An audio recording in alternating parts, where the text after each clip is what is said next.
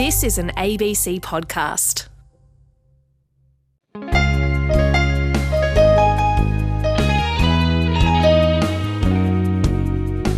G'day and welcome to Between the Lines. This is Tom Switzer from Radio National, on air, online or via your ABC Listen app. Hope you're well. Now coming up later, Myanmar. Well, Myanmar's army has seized power in a coup, claiming it's over election disparities after pro-democracy forces humiliated the military's party at elections in November. Military television announced a state of emergency for 1 year, capping a day that began with early morning army raids, rounding up the country's civilian leader, Aung San Suu Kyi, other members of her National League for Democracy party, as well as regional, ethnic and student leaders, anyone who might protest. That was an ABC report in early February. In the 5 months since, Myanmar, according to the UN's top human rights official, has descended into a human rights catastrophe. Stay with us for my chat with a former Australian ambassador to Myanmar. But first, following the recent round of fighting between Hamas and Israel, both Tehran and Jerusalem have changed political leadership. After 4 elections in 2 years, there was this in Israel. Now official Benjamin Netanyahu is out as Israeli Prime Minister. This was the moment a short time ago when 12 consecutive years as Prime Minister for Benjamin Netanyahu ended. CNN there. Israel now has a diverse coalition government that's led by Naftali Bennett, a 49-year-old leader of a far-right nationalist party and the first Orthodox Jew to hold the office. Meanwhile, Iran will have a new president. The hardliner, Ibrahim Raisi, often viewed as an acolyte of the supreme leader Ayatollah, will replace President Hassan Rouhani, a relative moderate whose government signed the 2015 nuclear deal with the US and other world powers. To get to the bottom of all this, let's welcome our panel. Daniel Pipes, he's president of the Middle East Forum in Philadelphia, and Sally Totman-Marshall is Associate Professor of Middle East Studies at Deakin University in Melbourne. Sally, Daniel, welcome to Radio National. Hi, Tom. Thank you, Tom. Daniel, he won't take office until August, but what do you think the significance of the new Iranian president is? The office of president in Iran is a little eccentric. It's more like prime minister under a dictator. It's someone who carries out the will of the Supremo. He's important in that he has opinions and he can move it this way or that way, but he doesn't make the key decisions of state. So the fact that Khamenei, the supreme leader, wanted Raisi to be the president signals to the country and to the world that he is retreating into a tougher position than a few years ago when he had Rouhani. Sally, your thoughts on the new Iranian president? Look, Raisi is a hardliner, and as Daniel said, he definitely has the support of the Supreme Leader. They cleared the way for him to win these elections, with the Guardian Council sort of eliminating any sort of other potential candidates that could have been real competition for him. And I think as he comes into power, he has a host of challenges that he's going to have to overcome. And I think it remains unclear how he's going to tackle any of these issues. But I do think one thing that we are going to see is that after his inauguration in August, he's going to have to negotiate with the United States. He's going to have to try and persuade President Biden to lift the crushing sanctions on Iran if he has any hope of stabilising and rebuilding the fractured economy. Yeah, and what does all this mean for the nuclear deal? Because defenders of the Obama nuclear deal from 2015, they argued that by leaving the deal, Donald Trump weakened reformers and empowered hardliners like this guy. Daniel, what does all this mean for reviving the 2015 nuclear deal? It has about 40 days in which it can take place, and if it doesn't take place then, it's not likely to do so. In other words, before Raisi comes to office. Okay. Daniel has argued in the past that Tehran wants to spread its religious revolution to the rest of the world. Is that now more likely under this regime, Sally? I disagree, I guess, with Daniel's idea about Iran wanting to spread its, beautiful revolution. But I do think it needs to consolidate its power at home. And, the support of the Supreme Leader for Raisi is a clear sign that that's what they're doing. They're not interested in reform. They're not interested perhaps in building Iran's position, except consolidating what they already have. Okay, and we should stress that Iran is really struggling to placate a society that's been plagued by not just the sanctions, but a decimated economy. I think I heard a BBC report the other day talking about massive stagflation, so high inflation, high unemployment, and of course you've got this ongoing pandemic. To what extent will that limit Iran's regional ambitions? Daniel Pipes. Well, Iranian regional ambitions are very great, and indeed at this time the Iranians have a dominant influence in 4 countries: Yemen, Lebanon, Syria, and Iraq. And they would like to extend that to other countries. So the goal of the Islamic Revolution in Iran is to spread the revolution. It can be done through persuasion, and it can be done through sabotage, and it can be done through force. All these options are open, and all are being attempted, some more successfully than others. I think spreading the revolution through allied groups has turned out to be the most successful method. Hezbollah and other such groups has proven to be the most successful. And that's ongoing. And indeed, the people in Iran are being squeezed in order to pay for these foreign ventures. They're crucial to the revolution. Sally Totman-Marshall. Look, Daniel's right. I mean, I think that Iran is holding its own, or perhaps even better, in those countries that he mentioned: Iraq, Afghanistan, Syria, and Yemen. And I certainly don't think under Raisi we're going to see a reduction in Iranian support for Hezbollah or for the Houthis in Yemen. And certainly not in Iraq, where they're, strengthening Shia groups. But I don't think it's about necessarily spreading the revolution. I think it is about, Iranian influence. And whether you see that as spreading the revolution or something else is, a matter of opinion, I think. Let's now turn to Israel, because the Jewish state also has new leadership. Daniel, your thoughts on what's been labelled a very diverse administration led by Naftali Bennett. Will it help the mood in Washington? After all, the Democrats will surely be pleased with a government that includes some left-wing members. Indeed, it will be. But I expect we'll be disappointed. The government has 8 parties in it, 3 on the right, 2 in the middle, 2 on the left, and 1 Islamist. I think for the reasons you just expressed, that there are 2 left-wing parties, this will be a source of hope. But the way it's structured, it looks like the right-wing parties will have the final word. And so I think the Biden administration will, in the end, be disappointed.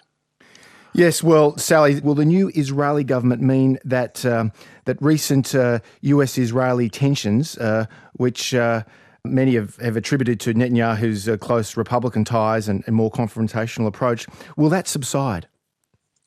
Look, my first thought when I heard about the new government was, gosh, how long will that last? I can't see it making the 4 years. I can't even see it making the 2 years until they swap prime ministers. I think this is a very fragile coalition, more fragile than any of the ones that Netanyahu managed to cobble together. I think everyone's going to be disappointed. I think the only thing that they have in common is that they didn't want Netanyahu in government, and now they've achieved that. I'm not sure what can hold them together.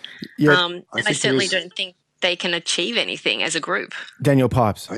I think there is something else they have in common, which is fear of another round of elections.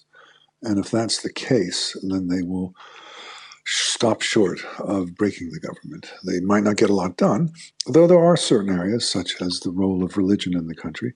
There are certain areas where they can agree. But yeah, by and large, they will be very cautious. But I'm inclined to think it will last longer than Professor Marshall does. Yeah. Well, Israel's critics abroad painted Netanyahu and his Likud party as their foil. Now that Netanyahu and Likud are out of power, Sally, many people would think that that means that Israel's more likely to embrace more dovish security policies. What's your sense?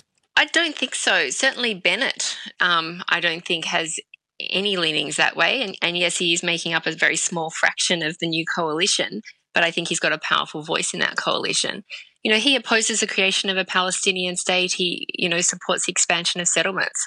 I don't think that's the sign of a dove.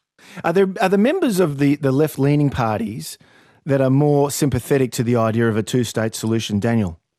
Yes, certainly they are, but they are somewhat marginalized because they, by definition, are in the opposition to Likud and Netanyahu, whereas the right-wing parties are only in opposition to Netanyahu himself and not his ideas and not his party. So they are more fragile and they could form a different coalition. If you towed up all the right-wing and right-wing affiliated parties in the Knesset, the Israeli parliament, they number 81 out of 120 at present. So it is overwhelmingly two-thirds a right-wing Knesset. And so the left wing is cautious. It's not pushing too hard. It's deferring to the right. So am I right in saying that although you express yourselves in different ways, you're both in agreement that the change in Israeli leadership won't really change things much when it comes to position towards Iran and the peace process between Israelis and the Palestinians? Sally? Look, I don't think that there's going to be a positive change for the Palestinians under this government. How that will play out, in the day-to-day or whatever, I don't know. But I certainly don't see that, this is a shining hope for the peace process. Daniel? The great debate in the last few years has been Benjamin Netanyahu. Are you for him? Are you against him? The great debate in Israel has not been over Iran, over the Palestinians, over the economy, over the pandemic, and other great issues. It's been over the personality of one individual. If he remains out of office, things will move on. But so long as he is, as he is at present, still a very powerful voice and force, it will remain the key topic. And the other issues, larger issues, will remain somewhat peripheral. On RN, this is Between the Lines with Tom Switzer. My guests are Daniel Pipes in Philadelphia and Sally Totman-Marshall in Melbourne. What does all this mean for the broader Middle East? Because clearly the Muslim world or the Arab world, the Persian area is increasingly splintered along sectarian lines. You've got the sort of Saudi-led Sunni Arab states versus the Iranian-backed Shia Crescent. What does all this mean for the broader geopolitical battle between these two groups? First to you, Sally. Look, I think a lot depends on what happens with the JCPOA negotiations in Vienna before Raisi comes to power in August. I think if Robert Malley can actually sort of bring it all together, and that remains to be seen, then, things will be very different from if the JCPOA doesn't get reinstated. But I don't think we're going to see any of the problems in the region solved, in the near future, without a lot of, I guess, hard work and concessions by a great, number of groups and people. Daniel Pipes. Aggressive Iranian policy over decades has led many Sunni Arab states to conclude that Iran is their problem much more than Israel. And this has led to a huge shift in attitudes, both towards Iran and towards Israel. And Israel's now integrated into the region in a way that was never the case before. This is a big change. The question is how long-term it changes it. Should there be a shift in Tehran? Does that mean that the Saudis, Emiratis, and others go back to the old attitude, or has this changed for the long term? I'm inclined to think it's a change for the long term. Now, we've talked about how the change in leadership in Iran and in Israel may have changed things, which appears to be not a great deal of change. But what about the change of leadership in Washington? Biden wants to reject the Trump strategy that focused on containing Iran. And, of course, Trump forged closer ties among America's traditional allies in the region. To what extent has the Biden administration, or will the Biden administration, change things on the ground across the Middle East? Daniel Pipes. Well, in part, it's rejection of Trump's policies, and in part, it's a continuation of Obama's and Trump's policies, which is to de-emphasize the Middle East in favor, in particular, of East Asia, and also of great powers. There's a sense now in the United States that, okay, we've been diddling around with small powers like Iran. Now we're dealing with China and, to a lesser extent, Russia. we have to get serious. We have to rebuild our military. We have to look at great power rivalry again, which in a way we haven't for some 30 years. So that's the bigger change from the American point of view. So the end of American unipolarity since the end of the Cold War, that's revived great power security competition, and the Americans, whether it be under Trump or Biden, is placing less emphasis on the Persian Gulf, pivoting away to Asia. Is that your sense too, Sally? Look, I think that would be what President Biden would like. I think strategically that makes sense, but I do think that the Middle East is sort of a flame that the US moth can't keep away from. And despite their best intent, they'll probably be drawn back into the region. Okay, and so you're both saying that there'll be US staying power in the Persian Gulf, even though that Biden wants to bulk up forces directing at countering China. Is that right, Daniel? Yes, there will be continued. As Professor Marshall puts it, there's this fatal attraction to the Middle East. It is by dint of religion, by dint of oil and gas, by dint of its centrality on the globe of the map of the globe, it's hard to leave it. Yes, but America now is energy independent for the first time in generations. Why is America so reliant on the Middle East, Sally? It's because of the way the world oil market works. Yes, the US is, self-reliant for oil, but the importance of, the OPEC market and the AOPEC market on world oil price, impacts the US economy as well. And so having that, resource available isn't about the US accessing it. It's about, the way globalization and the world works. And so it's still important even if the US itself isn't using it. Final question to both of you. There have been reports late this week that the US has seized Iran-linked news sites over alleged disinformation. Now, the US says those sites are linked to Yemen's Houthi movement. Daniel Pipes. It's a remarkable development, quite at odds with with at least my understanding that the Biden administration is trying to go out of its way to accommodate Tehran to reach a deal with it. So I can't quite account for it. It might be the left hand doesn't know what the right hand is doing. It might be that this is a way to put pressure on the new Iranian president. Just happened, so I'm not quite sure how to interpret it. Daniel, Sally, great to have you back on Radio National. Thanks, great to Tom. be back. This is Between the Lines with Tom Switzer. We have been engaged in the struggle for democracy for more than 20 years, so you might think we should know what we are. Well, yes, we do know what we are, but only up to a certain point. It is easy enough to say that we are members of a particular party, like the NLD or organization. But beyond that, things start to get a bit fuzzy. Well, we may never hear that voice again. Aung San Suu Kyi, civilian leader of Myanmar's democratically elected government. The Nobel Peace Prize winner has been held incommunicado since the February 1 military coup. She now stands trial and she's almost certain to be found guilty of politically motivated charges.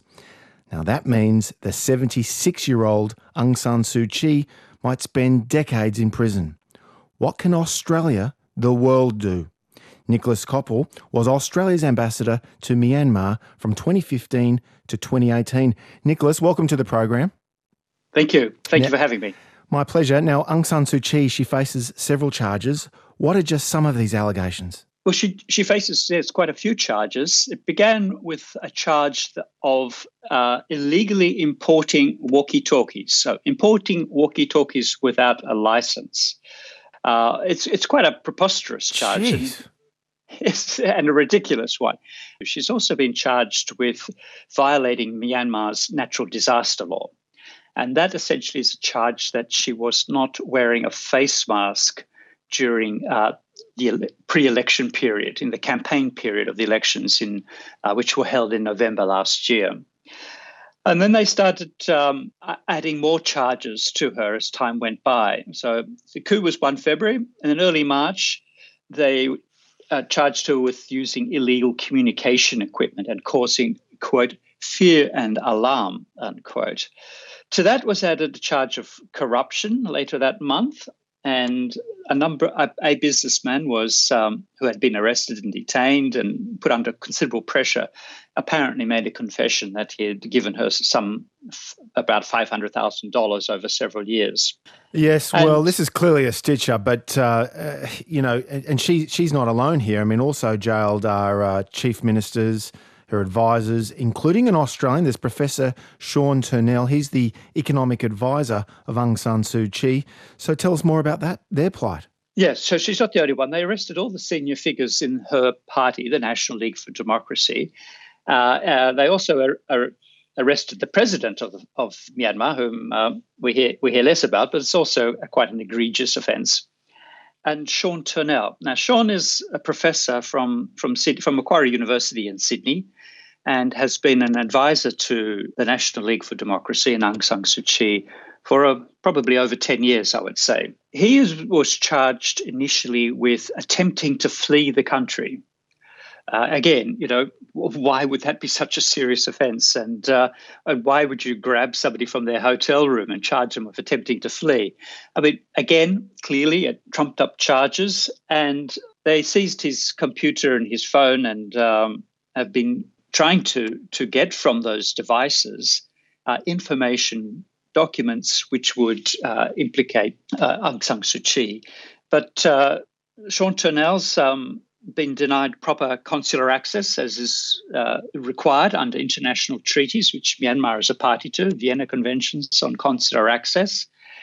He's had a very limited contact with his wife, just a few phone calls, with I think it was 2 or 3 in the 5 months that he's been detained. And again, it's the charges against him have also been extended to other ones, including the breaching of the Official Secrets Act. It's very sad. It's been very difficult for the embassy there and for the Australian government to get him out. And his fate remains. It's not unclear where he's being held. It's not a very satisfactory situation. And we should stress that Aung San Suu Kyi's defence lawyer says that she's been unable to access the internet, watch television or read anything other than military-controlled media. So one suspects it's the same for her advisors, including this Australian Sean Turnell. My guest is Nicholas Koppel, Australia's ambassador to Myanmar from 2015 to 2018. We're talking about Myanmar 5 months ago since the military coup. Now, according to human rights groups, the junta has killed more than 860 people and detained nearly 5,000 people. Nicholas, do you have a sense of how of the political mood in Myanmar? I mean, is there any outlet for civilians who protest the military rule? Yes, there is, and we've seen quite an outpouring of protest against it. Aung San Suu Kyi's party won over 80% of the contested seats in the elections. It's an unambiguous victory, and the will of the people is very clear. And so for her, on the day that her government was to be sworn in, for the military coup to take place on that day has provoked intense outrage. And it's not some elite group of university students from Yangon. It is across the country. And we saw it at the beginning with the bagging of pots and pans at 8 p.m. every night. But this morphed into a more activist opposition. We saw barricades being formed, and then the police and the army started shooting live ammunition to break up these barricades, and enormous casualties. Over 860 people have been killed since then. So the protesters have now taken a newer form, and that is to adopt more violent tactics. So they are in turn shooting and sending improvised explosive devices against the military forces. So it's settling in for a more protracted, more bloody, more violent conflict. A human rights catastrophe is how the UN High Commissioner for Human Rights, this is Michelle Bachelet, she's described the situation on the ground. Now, what can we do? Canberra has a pre-existing arms embargo and sanctions against a few military figures involved in the coup. But what more can Australia do? Well, there are limits to what any country can do. These events are taking place within Myanmar between Myanmar players. It's also a country whose military, it's called the Tatmadaw, have been subject to sanctions for many decades. So they're well practiced in coping under a regime of sanctions. They really don't care about the rest of the world. They don't care what the rest of the world thinks of them or the rest of the world does with that to them. They have spent their entire careers in such an environment. So that limits the usefulness of statements of condemnation and embargoes and the like. So those things need to happen. They need to happen to provide encouragement and support to the people on the ground in Myanmar, but they're very much symbolic. They're not going to achieve regime change in themselves. But what Australia needs to do, and I'm pleased to say is doing, is not to be acting alone. We need to be acting together with other countries in the region and staying close to, and here I'm referring to Japan, to Singapore, to Indonesia, Malaysia, and so on. Countries in the region that are very close to Myanmar, well, sharing borders in some cases, and ensuring that we are acting in support of each other and also sharing ideas and information in terms of what's happening on the ground. One avenue, if you like, where there is a possibility or opening for dialogue is through the Association of Southeast Asian Nations, ASEAN. And they have achieved with Myanmar what they call a 5-point consensus. Now, this was in late April. Now, it's imperfect. They didn't talk to the elected representatives, they only spoke to the commander-in-chief. But nevertheless, they were able to speak with him and get agreement for the appointment of a special envoy and for the provision of humanitarian access. There's been little progress on that since late April.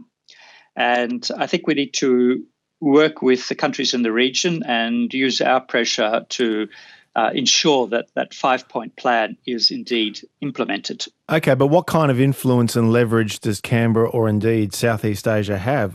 When you were ambassador, you met with the guy who's turned out to be the military coup leader. Did you feel even then, years before the coup, that Canberra had any influence or leverage over him? I don't think anyone feels they've got any influence or leverage over the commander-in-chief. Even with targeted sanctions? Even with targeted sanctions. There's only a handful of countries in the world that have applied sanctions to Myanmar, and the ones that supply him with the greatest amount of military hardware, China and Russia, as well as Belarus, are not applying sanctions. So the reality is it's business as usual because Myanmar's military has been sanctioned by Western countries for decades. There's nothing new there, and they have their established supply chains with other countries that produce military equipment. Well, this is a disturbing story. It's a moving story, and we'll keep an eye on it. Nicholas, thanks so much for keeping our listeners up to date. Thank you. It's been my pleasure. Nicholas Koppel was Australia's ambassador to Myanmar from 2015 to 2018.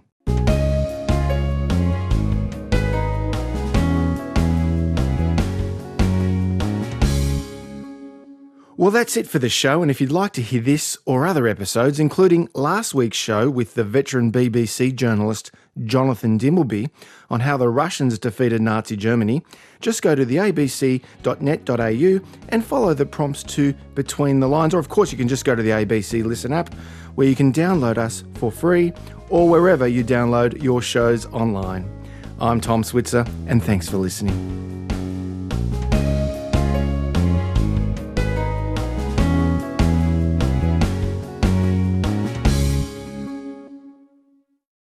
You've been listening to an ABC podcast. Discover more great ABC podcasts, live radio and exclusives on the ABC Listen app.